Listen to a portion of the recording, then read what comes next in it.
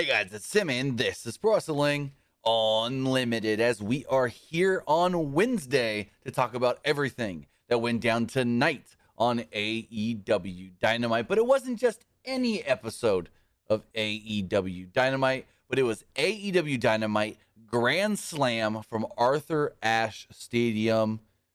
I have a lot to say about this show, but first let's introduce, as we've had the last week now, Luke. Luke, what's going on? Nothing much. I mean, we're just here to talk about Dynamite. It was a good show, not a great show. I mean, there was 3 matches that didn't really have like clean finishes. But other than that, I mean, a lot of new champions though tonight. Yeah, and you saying good show, not great, is exactly how I'm thinking. Because I had a friend, as soon as the show ended, what did you think of Grand Slam? And I just typed average. It's an average episode of Dynamite. I mean, every match had stakes, so every match felt semi-important. But then in the end, nothing really felt all that great and grandiose. And the one thing I want to say, and they did correct this kind of once we got to the main event, I believe it was. Early on in this show, everything as far as the crowd was really dark. The lighting was really dark. So it literally felt like any regular episode of Dynamite other than them having the special stage setup. Other than that, if you were just looking at the ring, watching the match and this and that, it felt like any episode of Dynamite because the crowd was dark. It didn't feel like there was more people. Like last week, I think there was maybe 6,000 people there. This week, there was like 15, 16,000. It didn't look like it. It didn't really feel like it early on in this show because of the way they had the crowd lit, and it just didn't feel special. And even once we got to the main event where they kind of brightened up the crowd a little bit, but not even that much more, it still didn't feel, other than the stage setup, any different than in a regular episode of Dynamite, in my opinion. I don't know if you felt the same way about it, but it's just like, and WWE's got the same problem. Every building looks the same, other than maybe WrestleMania and SummerSlam when they do them in the stadiums and they're set up differently. I mean, yeah, I agree with you. I mean, it's both AEW and WWE where like the crowd is just like too dark. Mm-hmm. I would say, like the lighting, right? But yeah, it just felt like just like an average episode of Dynamite. I mean, they were hyping it up a lot though. Mm-hmm. Well, but I don't know if you've ever seen Wayne's World 2, but Tony Khan was like, oh yeah, this is going to be like, what did he call it? Oh, it's called, it's on the tip of my tongue. Oh, it's not called the Wayne Fest. Is it just Wayne Fest? But he's basically said, no, Wayne Stock. He's like, this is going to be like Wayne Stock from Wayne's World, which was like a ripoff of Woodstock, and it was whatever. Yeah, I haven't seen Wayne's World 2 in forever, but like, I think he also even teased a musical performance that we didn't get. I don't know if I read that wrong online today, but I'm going to go look that back up really fast. I thought he teased some sort of a musical performance. And then he also said something yesterday, some hip-hop DJ was supposed to be a special guest announcer or whatever, a ring announcer. I just saw him come out with Swerve in Our Glory. He didn't do anything special. So it's like, right. And then what was the Waterboy tease today from Tony Khan as well? We were supposed to get Captain Insano. At least he made us think we were getting Paul White as Captain Insano with that tease, and I had nothing. No Paul White, no nothing. So I felt like this show underperformed for what they hyped it up to be, and for what last year's show was. I felt like it was just another episode of Dynamite with less, I will say this, less backstage stuff, more in-ring action. And when Tony said this is going to feel more like a pay-per-view than any show we've ever done on TV, I got that. I got that because it was more just match. Usually we have like 9 segments and matches and all that on a Dynamite. 5 matches, 1 segment. That was really it. 6 things. And then a couple kickbacks to backstage. Yeah, I agree with that. So, I mean, it just felt like another episode of Dynamite, if we're going to be completely honest. But with that, I do want to say thank you for joining us here. If you're watching live, twitch.tv/PW Unlimited. Now, I will say, we did get one surprise that I was not expecting. We'll talk about that when we get to it.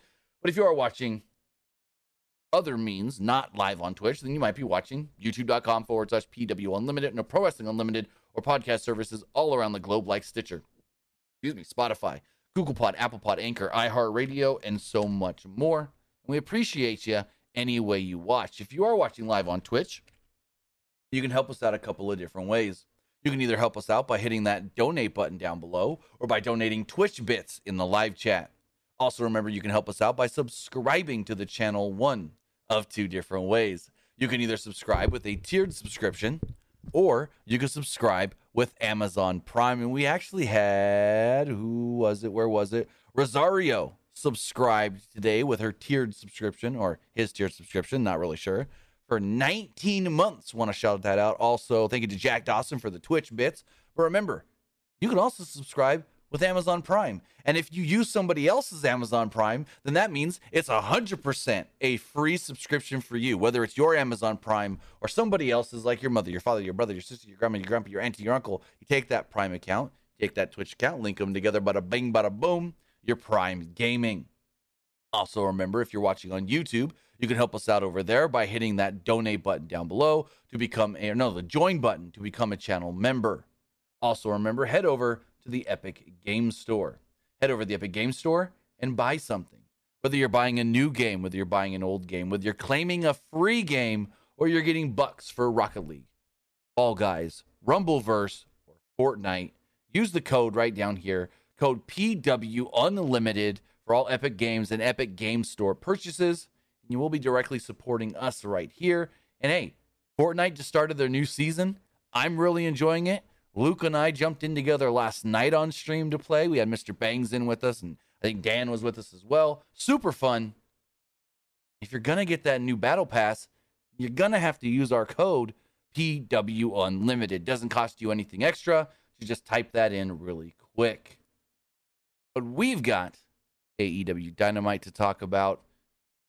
You know, our quick thoughts. Now it's on to the show, as the show did kick off with the Ring of Honor World Championship.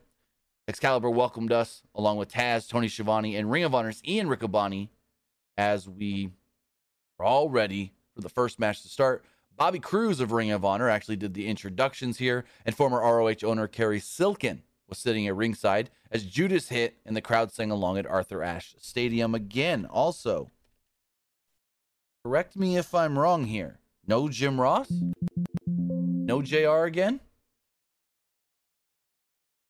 Ian Riccaboni was also on commentary. Yeah, for the opening match. Yes. Yeah, no Jim Ross as well. No Jim Ross. Okay, I was just making sure that I just wasn't paying attention or something. But yeah, so they've been doing this a lot, where if it's a big ROH match, then they'll get either Ian Riccaboni or Caprice Coleman to be on commentary. So I like that dynamic, bringing in one of the two voices of ROH. So that's really cool. But then, no ROH referee. It had to be Aubrey. That was a little bit of a disappointment, but hey, whatever. They said Aubrey Edwards is the first female to ever referee. I don't know if they just said Ring of Honor match or Ring of Honor title match, but regardless. Jericho opted for a slap in the face instead of adhering to the code of honor, which they said that you have to shake hands to start an ROH title match. I've seen before when they didn't shake hands, so it's not a thing. Anyways, this lit a fire under Claudio instantly. Claudio hit an uppercut, a couple uppercuts actually, very early on, as he pressed Jericho overhead and crotched him on the top rope. Jericho rolled to the outside and hid behind Kerry Silkin. He then shoved him into Claudio to gain control briefly. Back inside the ring, there was a chop battle that commenced with Jericho hitting a springboard attack and Claudio hitting him with an uppercut in midair. There was another forearm exchange on the apron that led to Jericho eye raking and suplexing Claudio to the floor. Jericho remained in control until they got back into the ring and Claudio got off a big boot into the corner.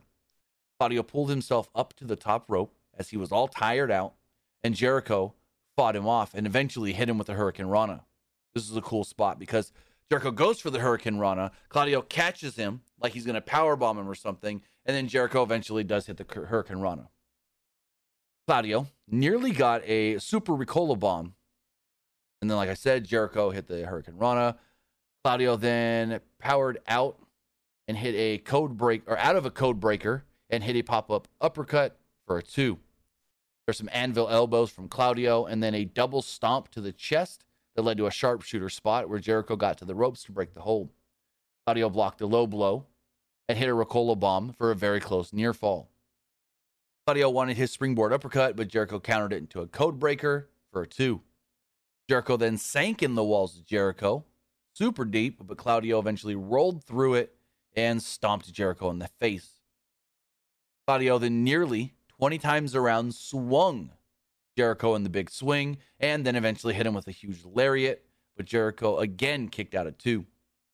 Jericho then tried to get Floyd the bat, but Claudio would block the bat. Jericho then backdropped Claudio nearly into the referee, and when he did so, the ref then saw the bat, got rid of the bat. Jericho hit a low blow, hit the Judas Effect elbow, and pinned Claudio to become the ROH World Champion. So the first of 3 matches, I want to say, that didn't, 3 matches total in a row that all had some sort of a non-clean finish. So Jericho is now an 8-time world champion. I mean,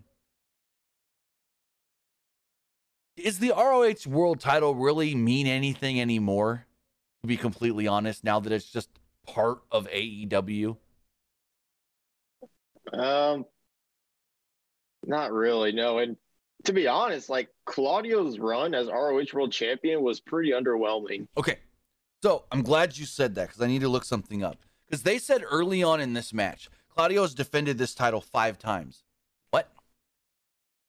5 times? I can remember 2.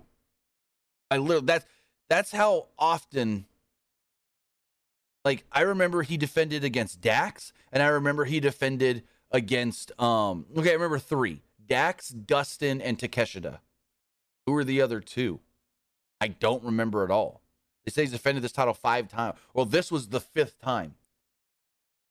So didn't he defend it on an episode of Dark one time? Oh, you might be right. Yes, against Daivari. Yes. See, I totally forgot about that one. I don't watch Dark. I just remembered hold on, I'm going to pull up his cage match really fast. So this says, so I was only, I guess, forgetting the Daivari one because I said Dustin, I said Takeshita, and I said Harwood. So then there was Daivari, and then Jericho tonight makes 5. Yeah, I don't watch Dark. You're going to put if the ROH World title is that prestigious, why put it on Dark that nobody watches? It was the Dark. I'm gonna go deep dive here even a little more. The Dark on the 2nd of last month. Let's see how many people even watched that show. I'm gonna go deep dive here. AW Dark on YouTube. That show was watched by. Let's see how many people actually even watched that show. Here, let's go Dark. And I don't have a playlist for just Dark. All right, anyways, that would have been 1, 2, 3 weeks ago. That show was watched by 300,000 people. Less people watch that than watch Rampage, and everybody always says, well, I mean, Rampage is on TV, but yeah. 300,000 people watch that show. I mean, I don't like Dark because it's just a lot of times 14, 15 matches that usually mean nothing. I get it that Claudio at one point defended the title on that show. But again, did I watch? No. I didn't even remember that happened. So that's my one big gripe with the Ring of Honor World title. You try to build it up as this big prestigious thing, but it really, none of the ROH titles mean anything anymore. I don't know if you feel the same, but. Yeah, I kind of feel the same as well. I mean, to be honest, they're kind of treating them as just titles on AEW until they decide whatever they're going to do with Ring of Honor. Now, and to that sentiment right there, what are they going to do with Ring of Honor? I do feel that they may have some sort of a TV plan or some sort of, maybe not a TV deal, but some sort of a deal to start doing weekly television, and that's why you put the title on Jericho. No offense to Claudio, Jericho's the bigger name. I mean, one reason they got the TNT deal before they even ran a show was because they had Chris Jericho. They said, hey, we've got Chris Jericho. And the people in Time Warner were like, oh, you do, huh? Well, we know who that is. So maybe he's in talks with somebody, or they got some sort of, and this is just me spitting off the cuff. Maybe he's got some sort of a plan for a weekly ROH show, and he's going, okay, will you make Jericho the world champion? Then these people are going to be interested, and then we can move on from there. So I don't know if that's the plan, but that's something that I would think could be a possibility. You put the title on Jericho because you're maybe setting something up for TV. But like you said, they're just extra titles on AEW. The Ring of Honor titles mean no more than the All Atlantic Championship, and that title almost means nothing as well. AEW has too many belts. So if you're counting the Ring of Honor titles, how many titles do they really have on AEW? Is it like 14 or 15? So they've got, and we're not going to count FTR with the New Japan and AAA titles, but they got the Ring of Honor, the AEW World, AEW Women's, AEW Tag, AEW 6-Man Tag, AEW All Atlantic, and then they have the TBS titles. So that's 6. Then you have Ring of Honor TV, Ring of Honor, and I forgot the TNT title. That's 7. That's 7 in AEW. Then you have the Ring of Honor World title, the Ring of Honor TV title, the Ring of Honor Pure title. That's 10. You have the Ring of Honor Women's Championship. You have the Ring of Honor Tag Team Championships. You have the Ring of Honor 6-Man Tag Team Championships. You have, I believe there's one more. One more that would make. Did you got the women's belt? Yes. So it's 13, 14. So you were right about there. When you have that many. Go for it. Would you count the AEW interim women's belt as well? No, that's just one. That's just the same as having the women's title. I wouldn't count that as separate. Yeah, no. So yeah, that'd be like 13 or 14 belts. I mean, that's way too many. And here's my thing. Walking out with a championship is supposed to make you feel special. When half of the guys we see on TV every week walk out with a belt. Oh, and if you want to count it, the FTW title. But when half of the people we see on TV every week walk out with the belt, where's the specialness of that? Who really feels special when most of everybody on TV's got a belt? It, in the end, all just feels like a participation trophy. I'm going to say it right now. ROH or AEW feels like they just give out participation trophies. You're not special when you do a match. I get it. Tonight was supposed to feel like a pay-per-view, so 5 title matches. Cool. I'm not dogging on that. That's perfectly fine for a one-off here and there.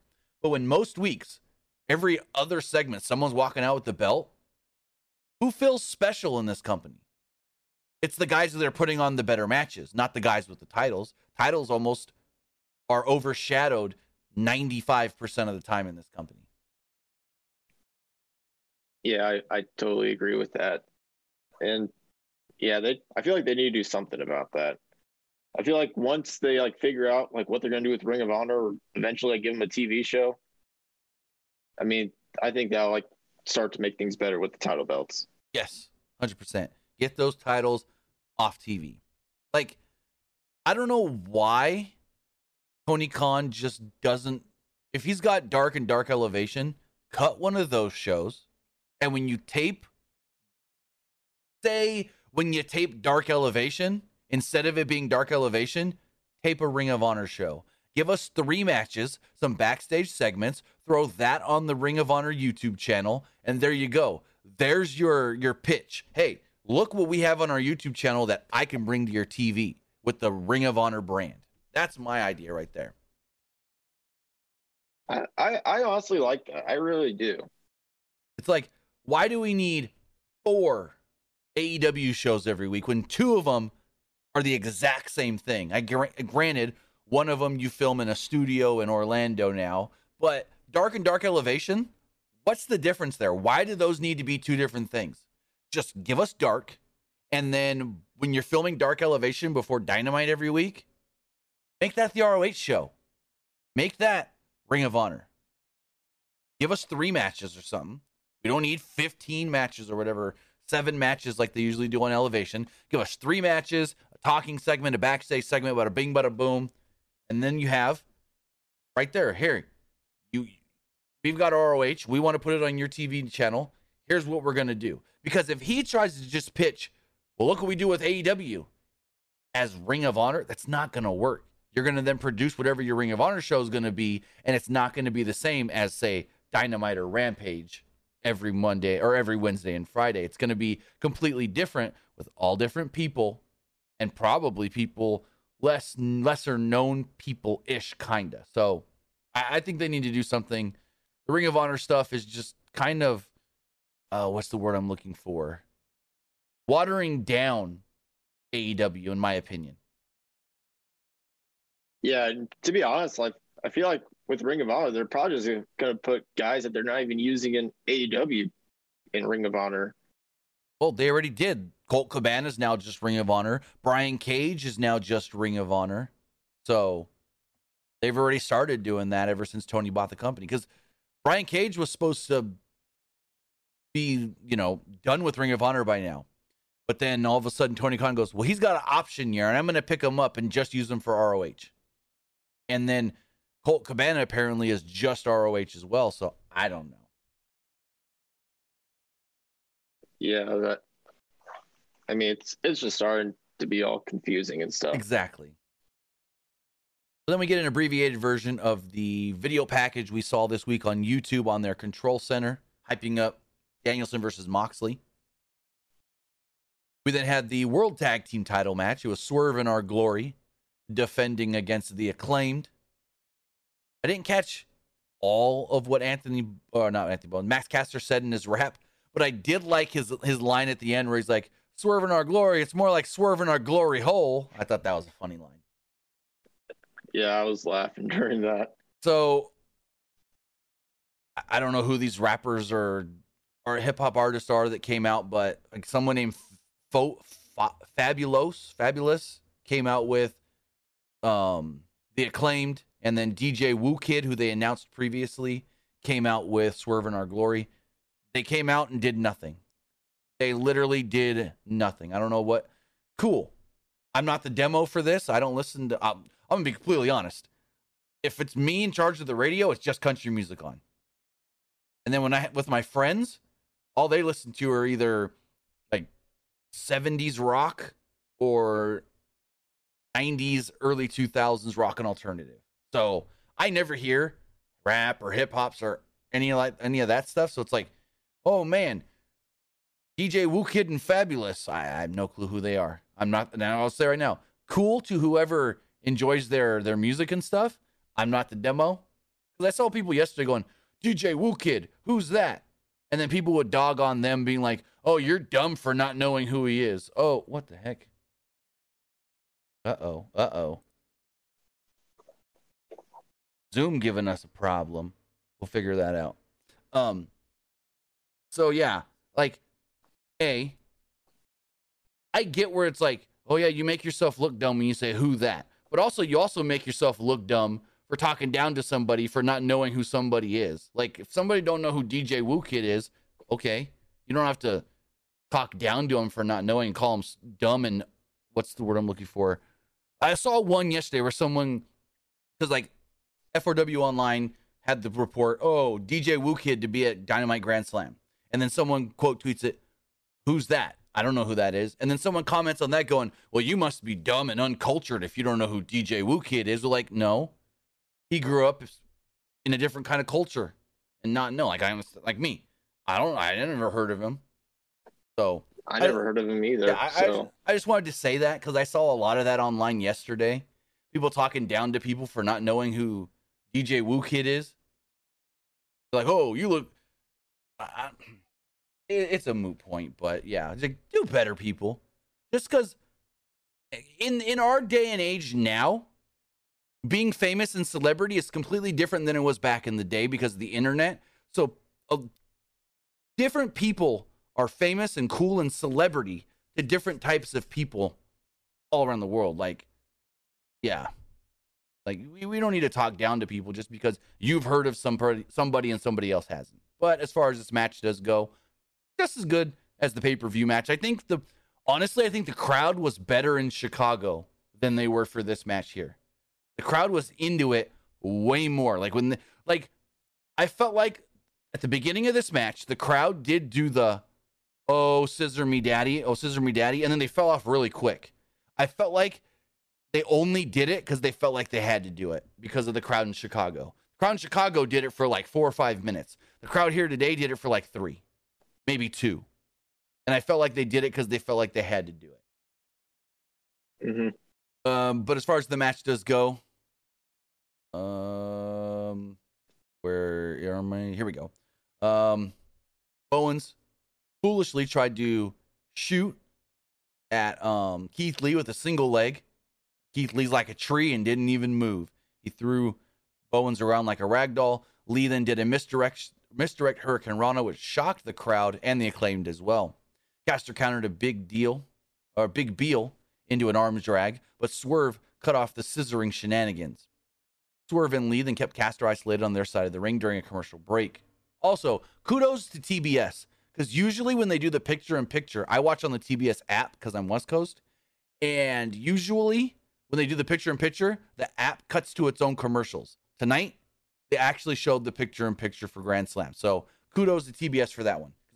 I never see the picture-in-picture. Like, I see the transition of they're going to picture-in-picture, and then it cuts to the app commercials. But, so kudos for that. I wanted to give them a shout-out on that one. Do that more, please. So there was a wild brainbuster on Lee that allowed for Bowens to get the hot tag as he ran wild on the tag champs.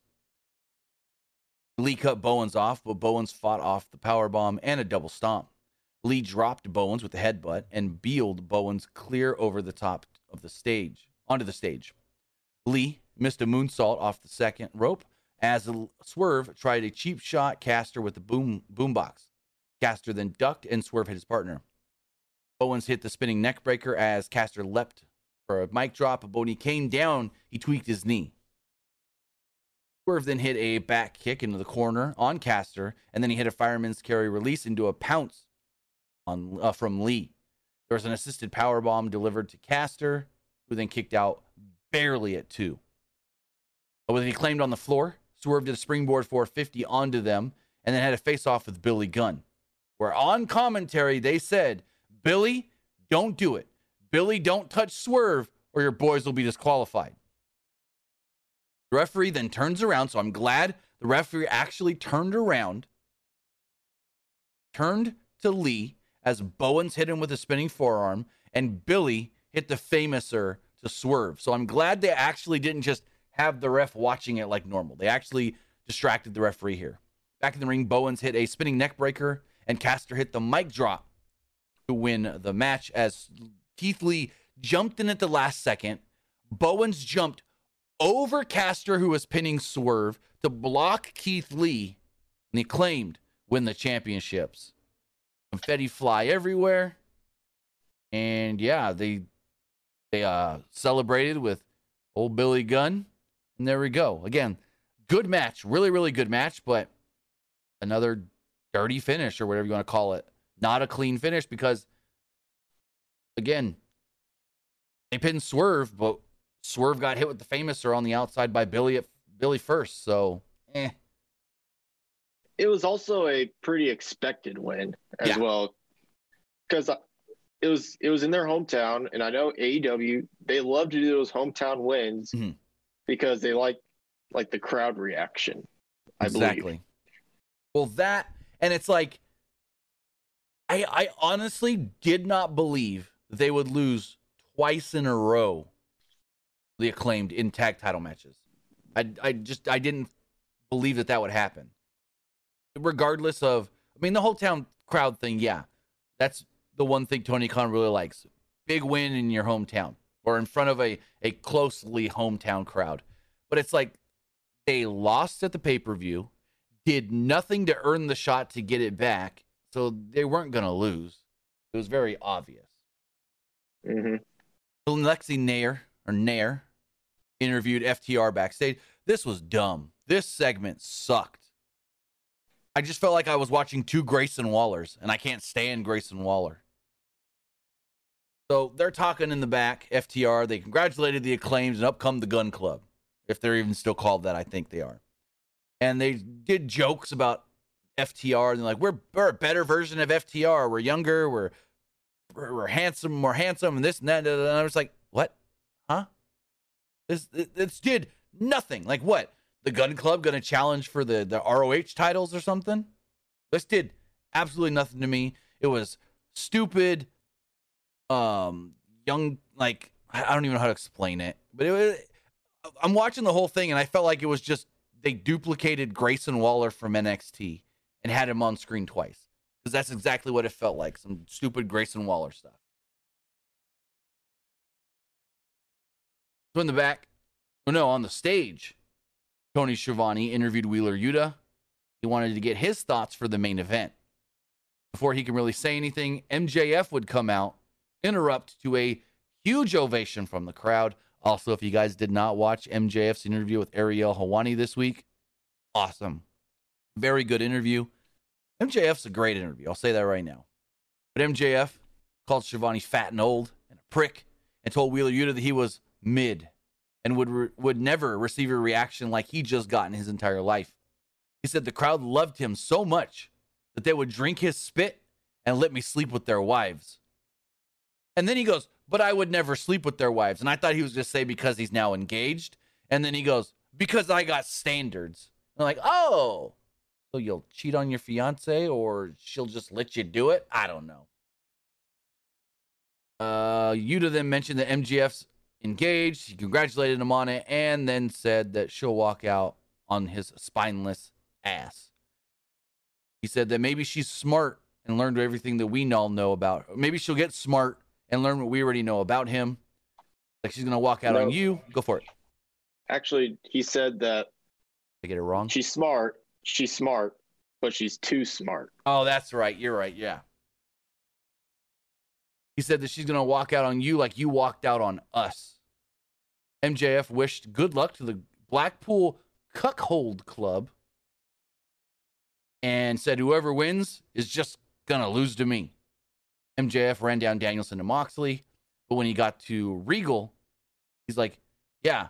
Because he's like, you can learn things from Mox and you can learn things from B-Rye. What are you going to learn from old Willie? How to pop pills? And that's when Yuta smacked MJF across the face. MJF then headbutted Wheeler Yuta and shoved Tony Schiavone. Yuta then took down MJF with a double leg, and then W. Morrissey would come out, choke Wheeler Yuta. MJF would hit him in the face with a knee. I think it was a knee, and then security separated them. So, yeah. I would assume. Go for it. I would assume this will set up Wheeler Yuta versus MJF for next week on Dynamite. Possibly.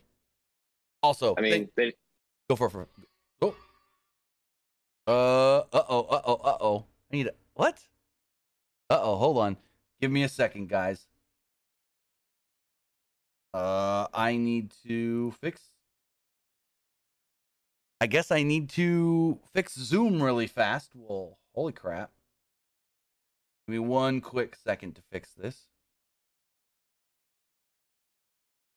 Well, ain't this a bitch?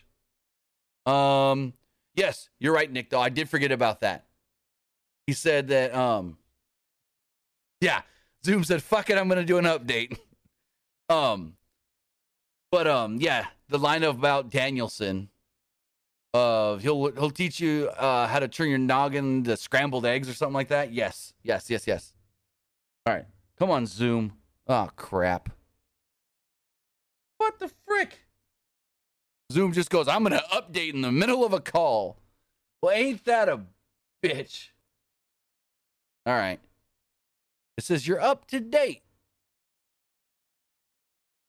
All right. Can I get back into the same call, Zoom? Join. Hold on. I'm going to try something. Ain't this some let's see if this works. Hopefully Luke stayed in the call. Hopefully he didn't exit it. Oh, I got to start a new meeting. Mother sucker. All right, hold on. Yes, I want to join. Participants, copy invite link.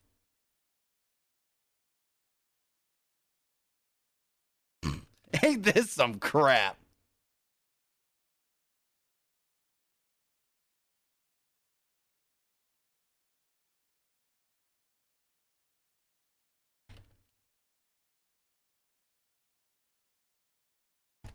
If it ain't one thing, it's another. All right, let's see if this works. Admitted Luke, waiting for Luke to join. There we go. Zoom just said, "Hey, I want to do an update." Like, what? Yeah, I guess it ran out of time. Well, no, I don't know about that, but it just literally said your Zoom app needs to update. Yeah, I got that same thing. But there was like a timer on like the top left. Where it was like counting down the time you had left for the meeting. Oh, I didn't even know that. All right, hold on. Let me see if I can fix that before it happens again really quick. We're going to do some behind the scenes backstage stuff here for you guys live. Let's see. So how do I figure that out just so it doesn't happen again? It's not doing any counting down for me. Let me see. I got another screen here for Zoom. Let's see. Yeah, no, I'm not seeing. Let me see if I do this.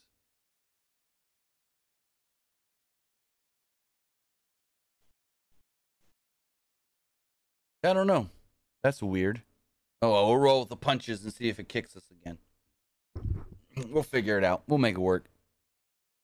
All right. So, where were we? Yeah, we finished the Tony Schiavone thing. He got knocked down by MJF. And then on commentary, they kept just saying, I hope Tony's okay. Then they cut to a promo from earlier in the day. Tony Schiavone was doing it with Jade, TBS champion. She was there talking about her title match this week on Rampage, which, are you going to watch a 2-hour Rampage that starts at 10 p.m.? I don't know. I occasionally watch Rampage. Like, I basically watch Rampage anytime I'm like bored or something. Like, I'm not gonna go out of my way to watch Rampage because literally it's just Dynamite Part 2. It's like whatever they didn't put on Dynamite. Exactly. So, I mean, I don't know a lot of people that are willing to stay up. If you're watching it, at 10 o'clock, who's going to stay up from 10 to midnight for that show? And like, as far as what was announced for that show, I'll just fast forward to it. We got Sting and Darby Allin versus the House of Black in a no DQ match. We got the Golden Ticket Battle Royal for a future shot at the world title, which, why are we doing that when MJF's got the chip? Wouldn't you do that after the chip or when we know when the chip's going to be? I don't know. Jade's going to defend the TBS title. Action Bronson and Hook against 2.0. Ray Phoenix versus Jungle Boy. Eddie Kingston versus Sammy Guevara. And the TNT champion Wardlow will team up with the ROH TV champion Samoa Joe to take on Tony Nese, Josh Woods. And then a lights out match. Powerhouse Hobbs and Ricky Starks. None of that shoots anything up my skirt. Like, really? Jungle Boy? Ray Phoenix probably be good. Eddie and Sammy will probably be good. But everything else? I'll watch SmackDown and then go for it. I mean, everything else is just like pretty predictable. Yeah, I'll just watch SmackDown, review SmackDown, and then do whatever else I'm going to do on a Friday night. I ain't watching this. I ain't going to watch 2 hours of SmackDown and then watch 2 hours of this afterwards. Fuck that. Think about it. AEW and TNT. Moving forward with this TBS title segment in the back. Diamante said that she's going to bring somebody with her as backup and that she's got Trina. And again, who's Trina? They said something about, Jade, that's your original girl. Jade, that's your girl. And I'm like, okay, I don't know who Trina is. Is that your friend? I never heard of her. Is that your I never heard of her either. Is she your friend? Is she your sister? Is she your cousin? I don't know who she is. She a bestie from off the streets? I don't know who fucking Trina is. They didn't tell us who Trina was either. They just go, that's Trina. Well, who the fuck is Trina? I don't know. This upset Jade. Then also, I guess this didn't happen on Fight TV because people overseas can watch on Fight TV. But when Jade said the word shit, they didn't just mute it or bleep it. Did you hear the way they did it? It was like they put crowd noise over when she said the word shit. She's like, cut the shit, and you hear cut the like, yeah. What the hell was that? Like they've been bleeping her for the last 4 weeks now. But for some reason, instead of a bleep or just muting the word shit, they played crowd noise, which kind of scared me for a second because I wasn't expecting it. And I had my headphones on listening, and I was like, whoa, what the hell was that? They didn't bleep another one of her cuss words because I know she cussed again, but Did didn't bleep that. I didn't catch the other one. Broken King Slender says, Trina is a rapper. You could have fooled me. You could have fooled me. I'd never heard of her. Again, I don't listen to rap. They could, they should have at least told us that Trina's a rapper, because then it makes it seem a little more important than just, who's she? Someone off the indies? One of Jade's old friends from wherever? Like, I don't know. I don't know if she's a rapper. Just looks like any random other female, to be completely honest. She doesn't look, I don't know. Yeah. I mean, I used to listen to rap, but I kind of started listening to like rock now. So again, like, I don't know who Trina is. Yeah. No. I do agree. They should have explained it, like who Trina is, because to the people who don't know her. Exactly. I mean, there's definitely people who definitely know her, but right. Oh, I assume, yeah. But they should have explained who she was. Yeah, no, because like I'm gonna say it right now. Me, where I grew up, probably the whitest, most country part of California. All we listened to where I grew up was country music. I don't listen to rap. There's country music and like rock. But it's like, I don't know if you know where Yosemite National Park is, but I basically grew up 30 to 45 minutes south of Yosemite. And it's all, I'm going to say right now, country white folk and some Mexicans where I grew up. What it was. So I'm not the demo for these, for the rap stars coming on AEW. And I would just have appreciated if they at least said, oh, that's hip hop star or rap star Trina. Because just saying, that's your girl Trina. To me, that could have been anybody. That could have been like I said, her friend from 20 years ago that she played kickball with in the streets when they were kids. I don't know. So this did nothing for me. Then we had Pac versus Orange Cassidy with the AEW All-Atlantic Championship on the line. And I expected the crowd to be more into this match than they were. I expected the crowd was up and down throughout this match, but not as up as I expected. Good match once they got past the first 2 minutes of Orange Cassidy crap, but where was Cassidy threw his sunglasses at Pac and got a few early takedowns to cause a frustration as Pac tried to regroup on the outside. In the ring, Cassidy did his little kicks, a drop kick, which I liked that one because you would think he does the little kicks, he backs up and does the fake super kick to the shin. Well, no, he changed it this time and did the front drop kick, which then pissed off Pac. Pac did a front drop kick of his own, or a shotgun drop kick, as some call it, and Orange Cassidy went flying into the turnbuckle. Then the match really started going. Tony Schiavone rejoined commentary. He said he went and saw Doc Samson. He's okay, but MJF is actually going to be fined for putting his hands on him. But then they also say, well, MJF's got so much money that a fine's not going to be anything to him, and he thinks that he can do whatever he wants. Well, hopefully, we learn more about this fine.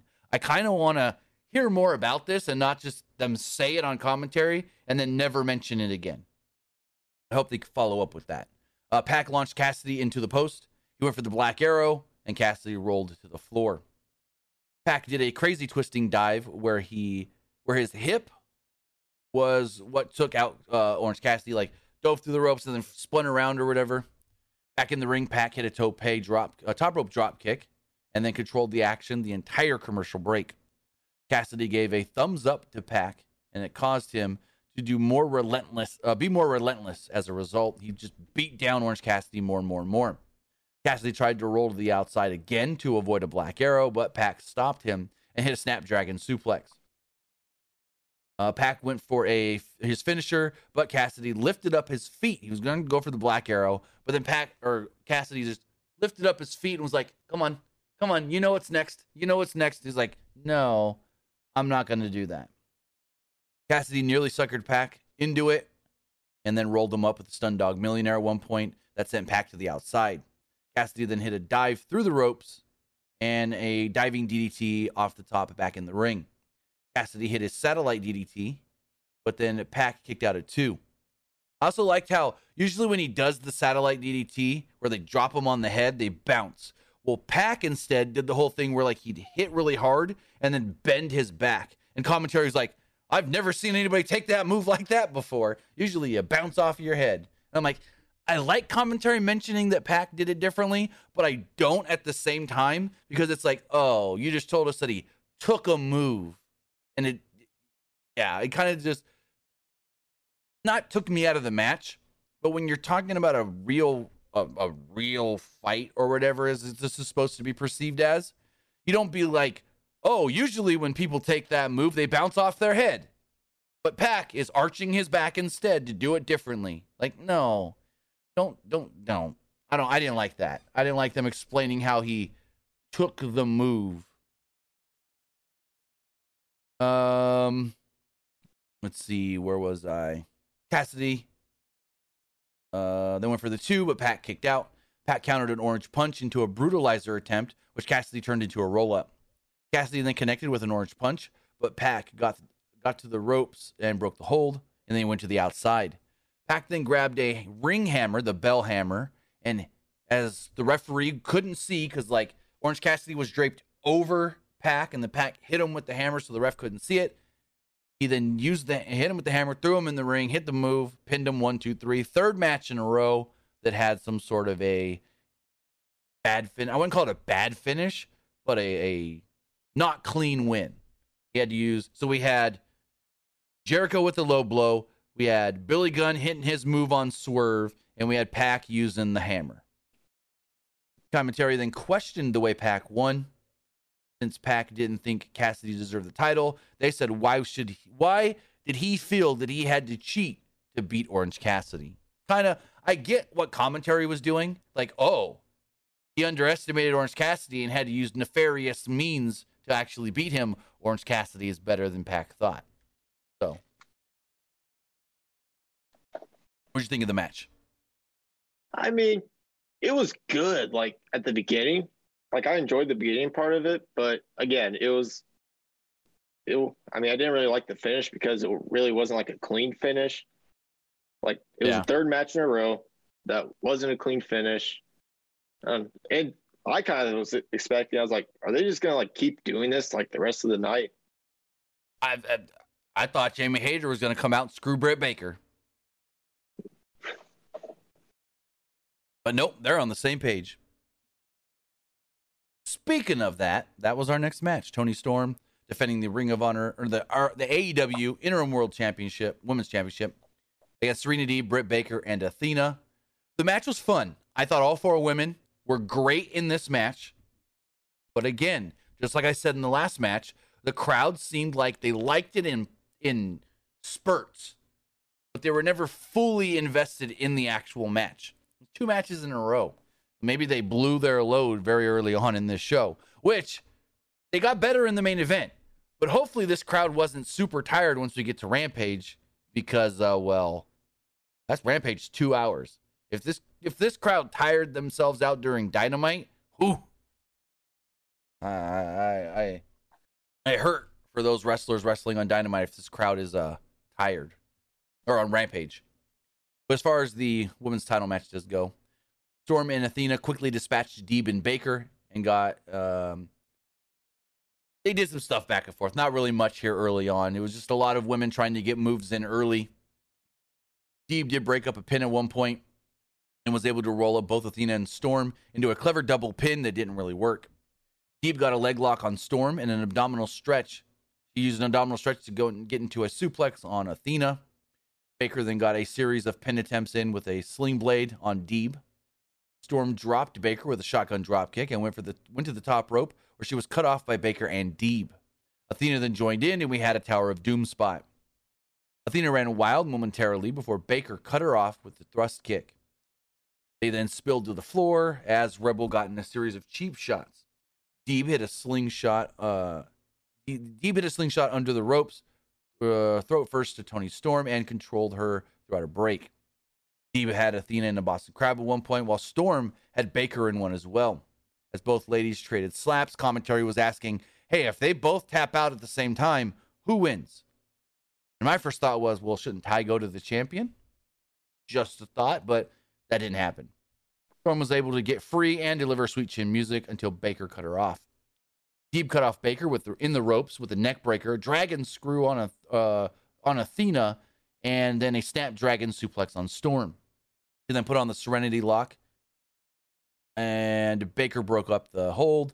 Athena had Baker in a fireman's carry and powered up Deeb at the same time for a fallaway slam and a Samoan drop, which looked really cool. And I think that's where Britt broke her nose. Yes, Britt Baker, once again, suffered a broken nose, bleeding all down her face. Rebel was checking on her for like 2 or 3 minutes.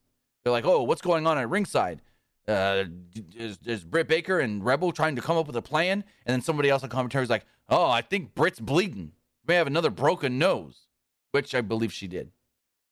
So Athena hit a gnarly spinning face buster on Storm, but Deeb broke up the pin. Athena sent Deeb outside, but ran into a Storm Tornado DDT. Baker nearly got a curb stomp, but Storm countered into a roll-up for a victory. So there we go. Toni Storm rolls her up, picks up the win, and then afterwards, they keep fighting. They just keep on fighting. Post-match, Baker attacked Storm as Jamie Hayter ran down to the ring to seemingly look like, I mean, we should have all saw this coming. It was the same thing that happened last week on Dynamite. Britt Baker was beating up the baby faces. Jamie Hayter runs out. You think, oh, is she going to stop Britt? No.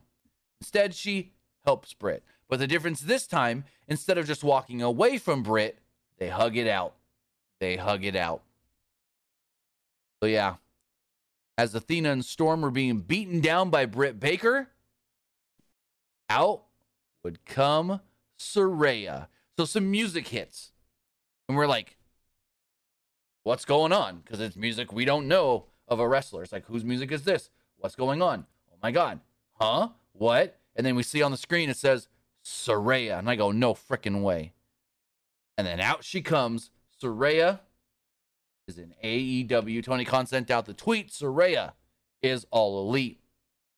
So all the women jump out of the ring. She walks down to the ring. She soaks in the crowd. And that was it. She didn't do nothing. She didn't say nothing. She just came down, kind of mouthed, this is my house. And that was it. So I'm interested to see where this goes because when was it? March. She said that she's feeling good enough to get into a ring and take some bumps to see how she feels. Where a year prior, she would not have even wanted to get into a ring to take bumps. So now my question is, has she taken any bumps? And how does she feel from taking those bumps? And has she gotten cleared or not? That's the big question. Is she cleared? And if so, how much is she going to wrestle for AEW? And if not, what is her role actually going to be? What are your thoughts on Saraya? And it's Saraya, not Saraya, like they kept saying on commentary. What are your thoughts on her being now with AEW full time? Because she got the graphic on Twitter, so she's full time.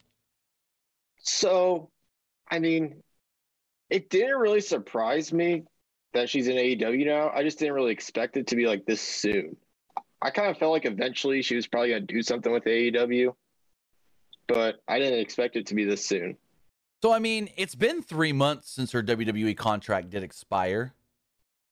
And so Fightful put out a report today that basically said she had talked with AEW over the summer, but also that she may be interested in going back to WWE because Triple H is in charge. But then all of a sudden she shows up tonight and she gets the full-time signee graphic. So yeah, she's with AEW full-time. And again, I don't really know what to think because what she can do is really in question because we don't know. We don't know if she's been cleared or not. And if so, how much can she, say she's cleared. We don't know how much she can do, if she's going to be limited or not. Because she had an injury. Her injury's neck, similar to Edge. Well, Edge has been cleared. Come back and do whatever. But that was after 7 years, I want to say it was. Edge was out.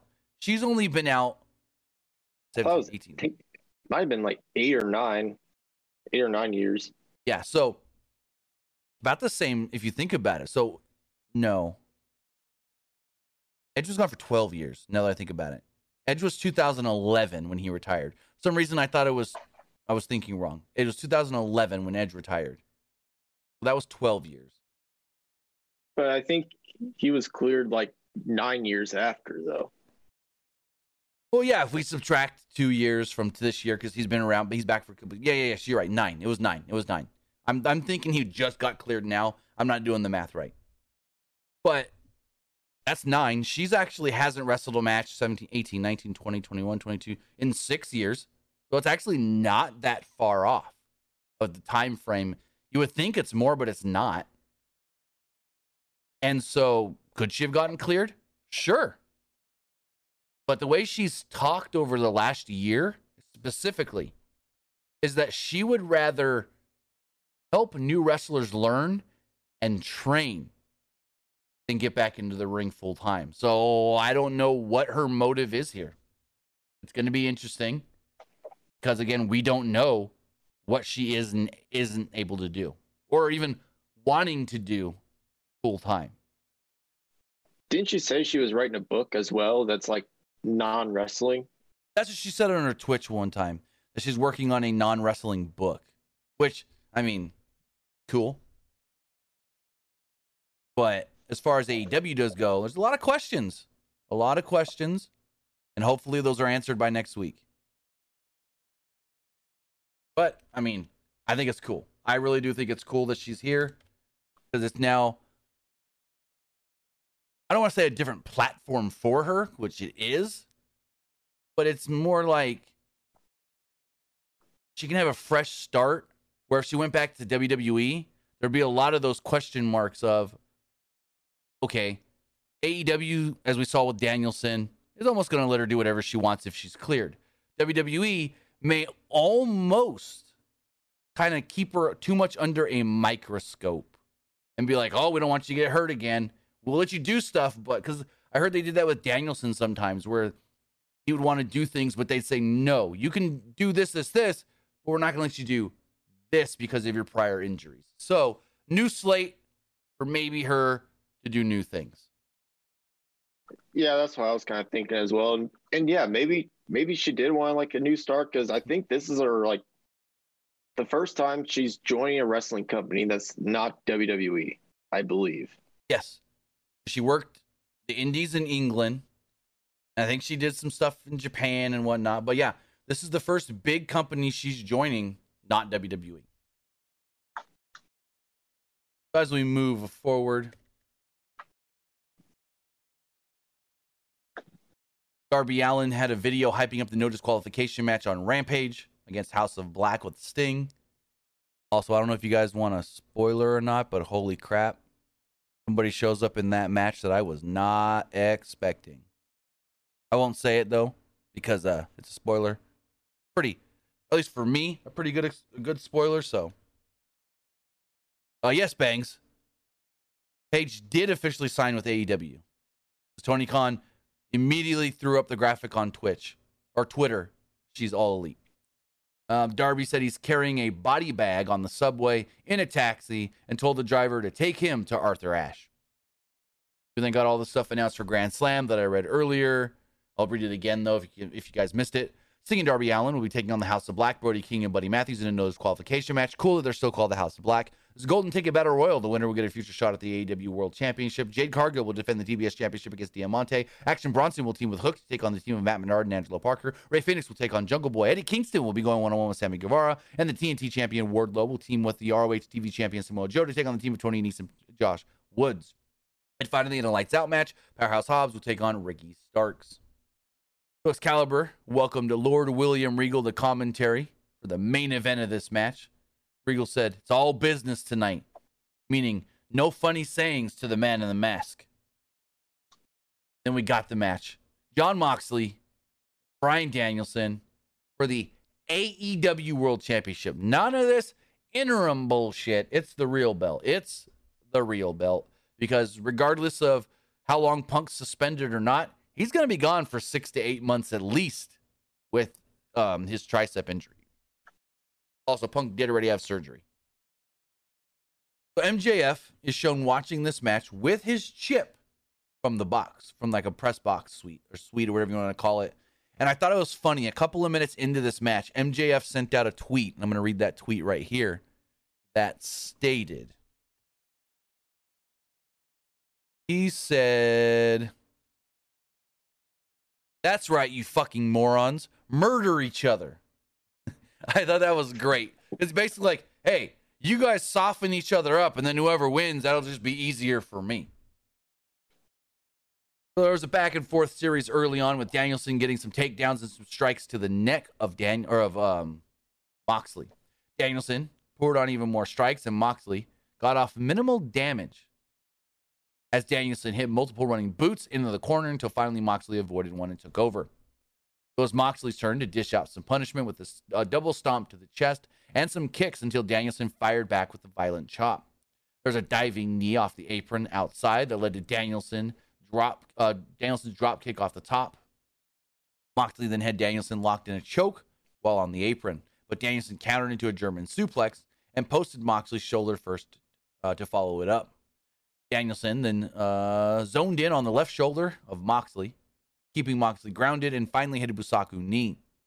Danielson went for a top rope drop kick again, and Moxley slammed him down and sank in a single leg crab with the transition into an ankle lock. Danielson nearly escaped, but Moxley got the leg captured into a release suplex and then dropped Danielson right on his head. Referee checked on Bryan as Moxley set him up in the corner, racked at the back, tried for a superplex, and Danielson crotched him and got a back suplex of his own. Moxley then countered a roll-up into a label lock, but Danielson escaped and hit some forearms.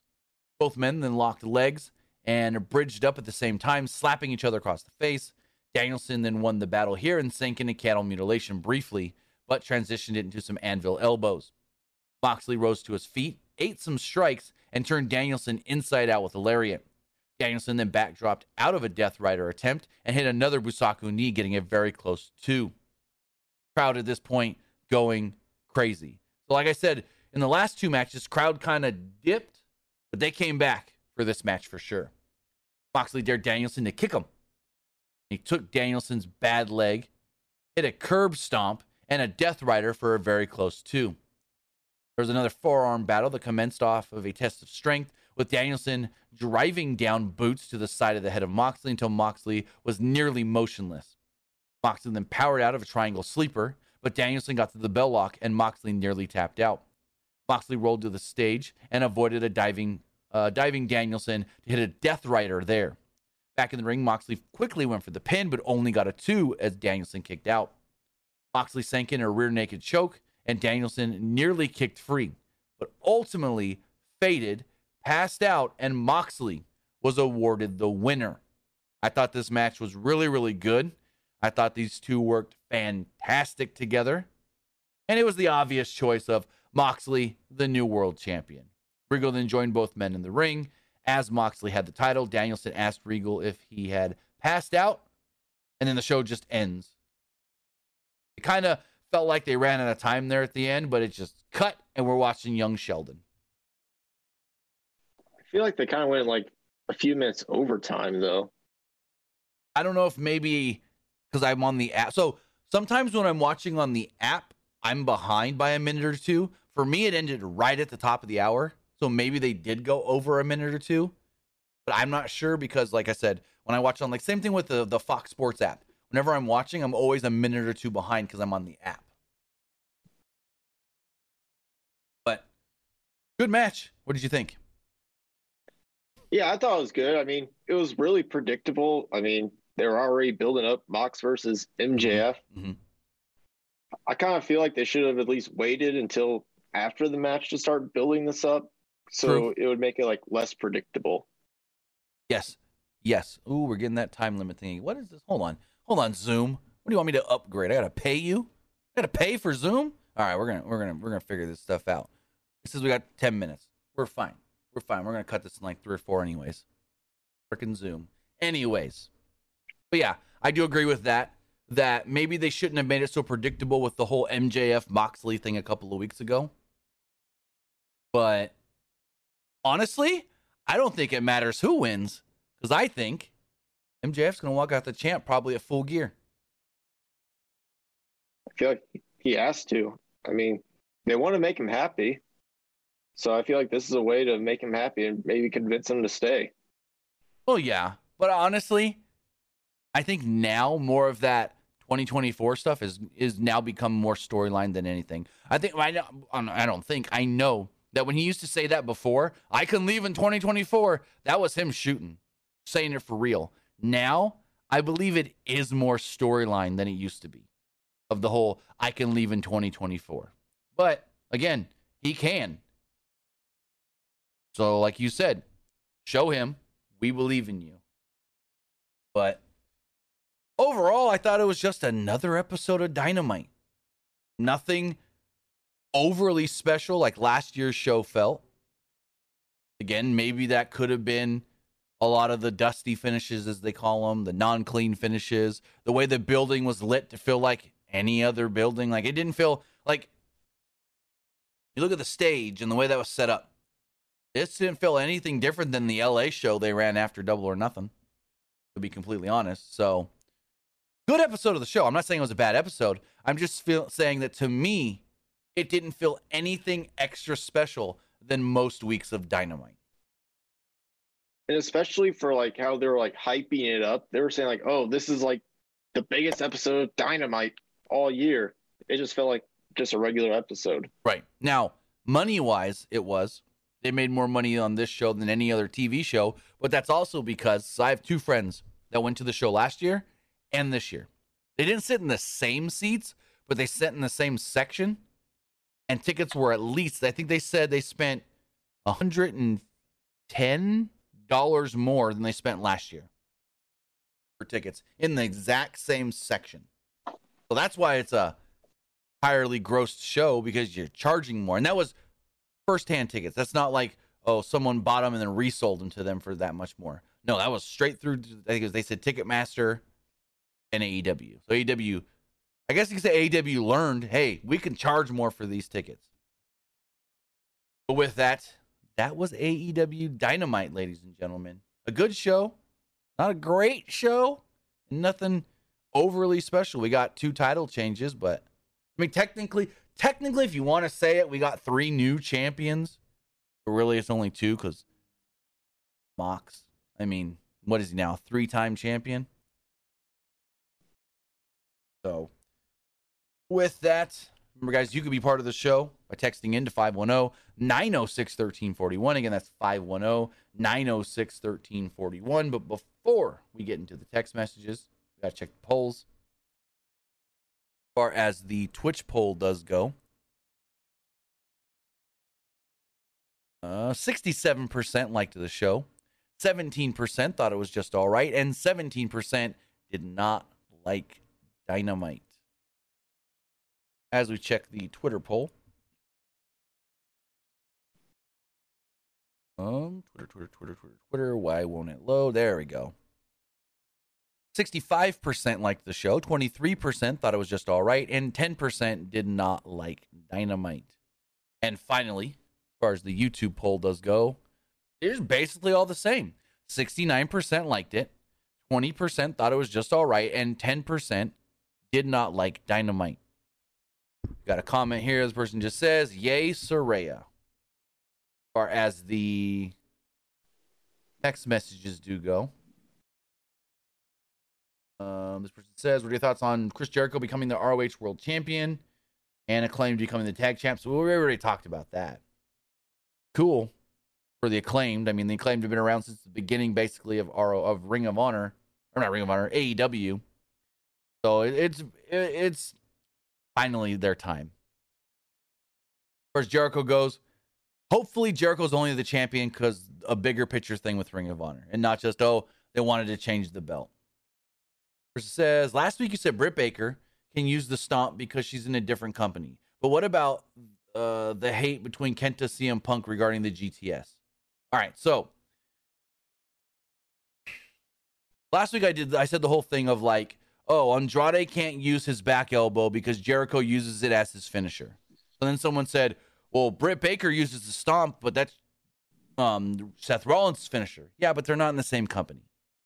It's like a mutual respect thing in wrestling where it's like, hey, you don't use my moves, I don't use your moves for the most part. But regardless, GTS, what does that matter for Kenta and CM Punk?